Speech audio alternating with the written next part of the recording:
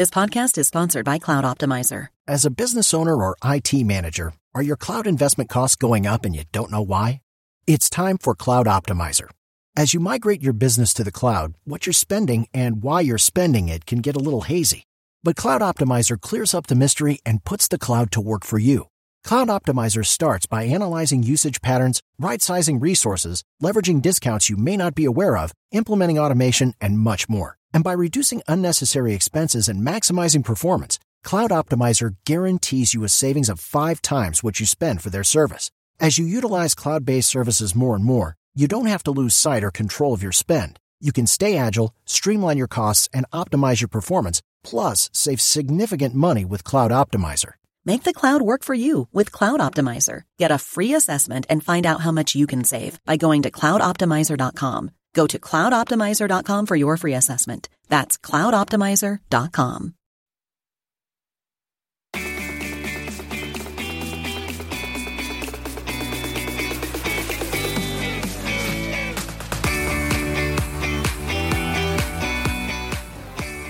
Welcome to Sourcing Journal Radio, our weekly check-in with apparel insiders and thought leaders, which spotlights a variety of topics currently driving change in the market. USMCA, which is sometimes referred to as NAFTA 2.0, has several key points that differentiate it from its predecessor. Points the textile and apparel industries need to take note of before it comes up for a vote in Congress. It's just one more moving piece in the ongoing geopolitical changes making international trade more challenging than ever.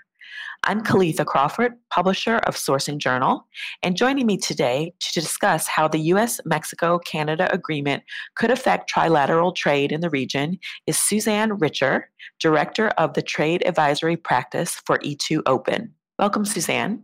Good morning, and thank you for the invitation.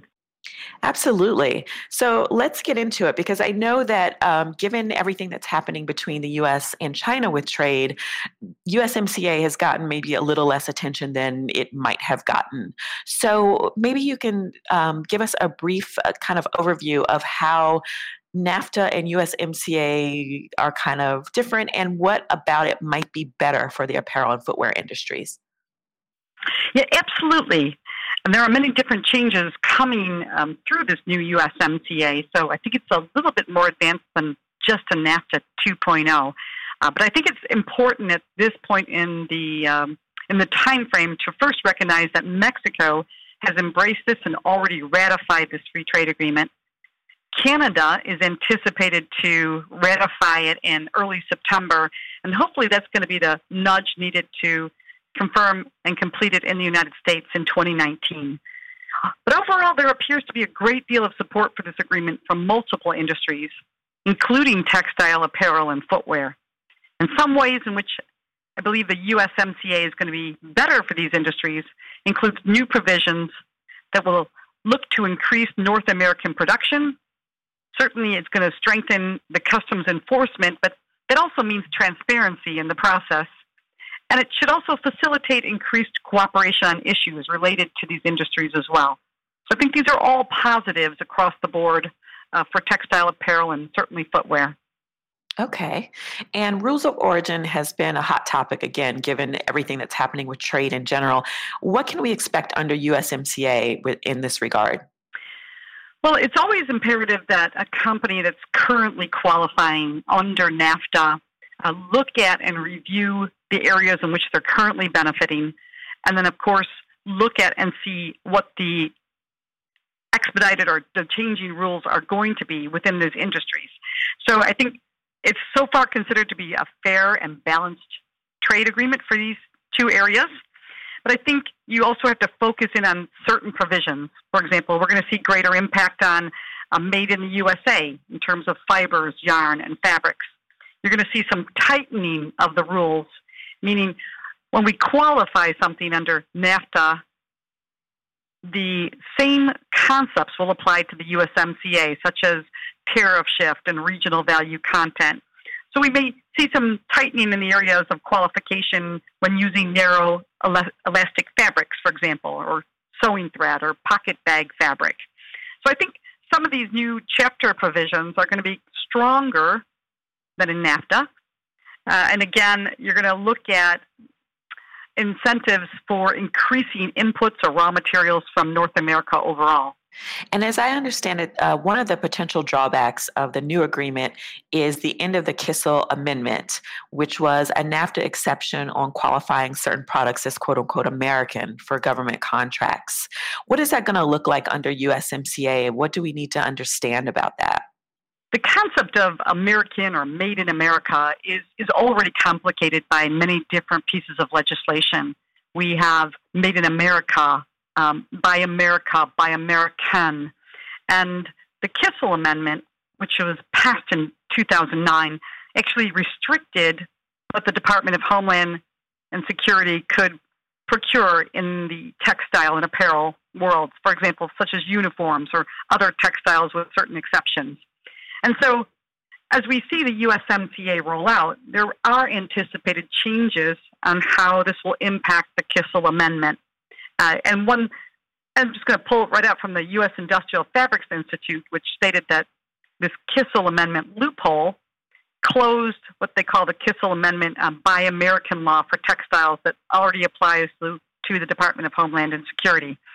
Again, it's very similar to another piece of legislation called the Berry Amendment, which requires that textile products used by the military be manufactured with 100% U.S. content, with very limited exceptions. So because of the technicality of all these different pieces of legislation, one should look closely, if they're currently utilizing the Kissel Amendment, you should look closely at the regulation overall, first and foremost, to confirm if you've been in compliance today, and then look at the anticipated changes and how that might further restrict your ability to produce something, a textile or apparel article that could be used by the government under these rules. Speaking specifically about how goods are classified in general, I know that, again, that's another big thing that companies are looking at as they're kind of looking at other places where they could source. What are going to be the penalties? What are the risks associated with misqualifying goods going forward? Well, this is a great question because we're already seeing there's something very unique about NAFTA, and that is that any one of the three governments, the United States, Canada, or Mexico, can audit an exporter or producer in one of the other countries. This is the only free trade agreement that allows that. Any other free trade agreement between the United States and another country leaves the enforcement and jurisdiction solely in that single country. So we've seen an increase in NAFTA audits in the last 2 years by, let's say, by Mexican customs of a U.S. exporter or Canadian customs of a U.S. exporter and or a producer. So it's anticipated that these types of enforcement activities will continue under the USMCA. Now, bringing that back to the concept of classification, there's sometimes misunderstanding about the word free, like free trade agreement, meaning everything's free if it just comes from that country. But there's a technical qualification process that has to be followed to ensure your product qualifies. So as I always like to say in our training programs and to the industry in general, first you classify, then you qualify. So if your classification is incorrect at the beginning of the process, then most likely you'll read the wrong rule and you'll misqualify the product potentially. So making sure that your classification expertise is in place so that the proper people are classifying the product, and then that leads to choosing the correct NAFTA or the future USMCA rule, and then you apply that rule and finish the qualification. So I think what we've seen in the audits is you can import or export under NAFTA or the future USMCA. Your product may receive that preferential duty reduction, but 2, 3, or 4 years later, when you're audited by any one of the three governments and your classification process is incorrect, then your qualification will be incorrect and then you'll have to repay the government the reduced duties that you enjoyed previously when the products first crossed the border. So is there a way for companies to take some of the work out of classifying and making sure their goods are qualified? Well, certainly today there are many tools available, and looking at automation capabilities that help drive greater accuracy in classification is certainly warranted in today's economy. The use of technology to streamline processes, to remove judgment calls by individuals who may not be well trained in classification would certainly be supported by an investment in a technology solution. I'd always caution companies, though, it's really important that, and in the ideal world, you should have key individuals who are authorized to classify and who have been well trained in those rules, because the rules are global rules. The way we classify is not just a U.S. or Mexican or Canadian process. It's a global process, and the rules are one and the same in all countries. So having knowledge of those rules, and having that internal expertise matched with automation is certainly a best practice. So getting that expertise and getting that technology in place is important. Is there anything else that companies should be doing ahead of USMCA potentially going into effect? Well, I think it's always important when you're thinking about the qualification process is to first analyze what the benefits are. For example, if you're exporting, $5 million worth of product to Canada and that product qualifies, then it's worth going through the process. If you're exporting some low-value shipment and you don't have the internal resources or the technology to support the accuracy of the claim, and the duties savings impact is extremely low, it may be worthwhile for a company to say, on this particular product line, we don't qualify it because the benefits are so low and the risk is so high. So I think it's always good for companies to analyze these types of scenarios so that they properly take advantage of free trade agreements from a corporate perspective. That's a good point.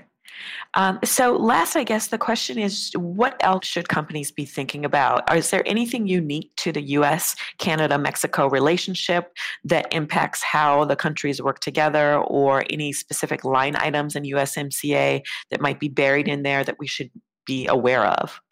Well, again, I think, first off, it's important to remember the relationship between these three countries. Mexico, of course, is already posted, we're the highest trade surplus country that they're involved with. In terms of the United States, it's over 128, almost $129 billion, and that was as of 2018.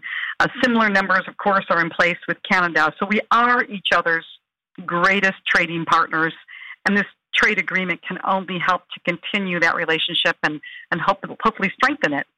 From that perspective, and knowing that, then looking at the particular rules, again, I think it's important to, and companies can do this through the use of the Customs ACE system, which is the Customs computer system that captures all their details. So they could easily look at what they're qualifying today, match that against the proposed USMCA rules, and certainly parlay that information into what are the next steps, how will this impact the company, where are we best served, which product lines are best, what suit us best in terms of qualifying it, and then ensuring that they have enough information in their systems and their documentation and their backup to warrant that claim.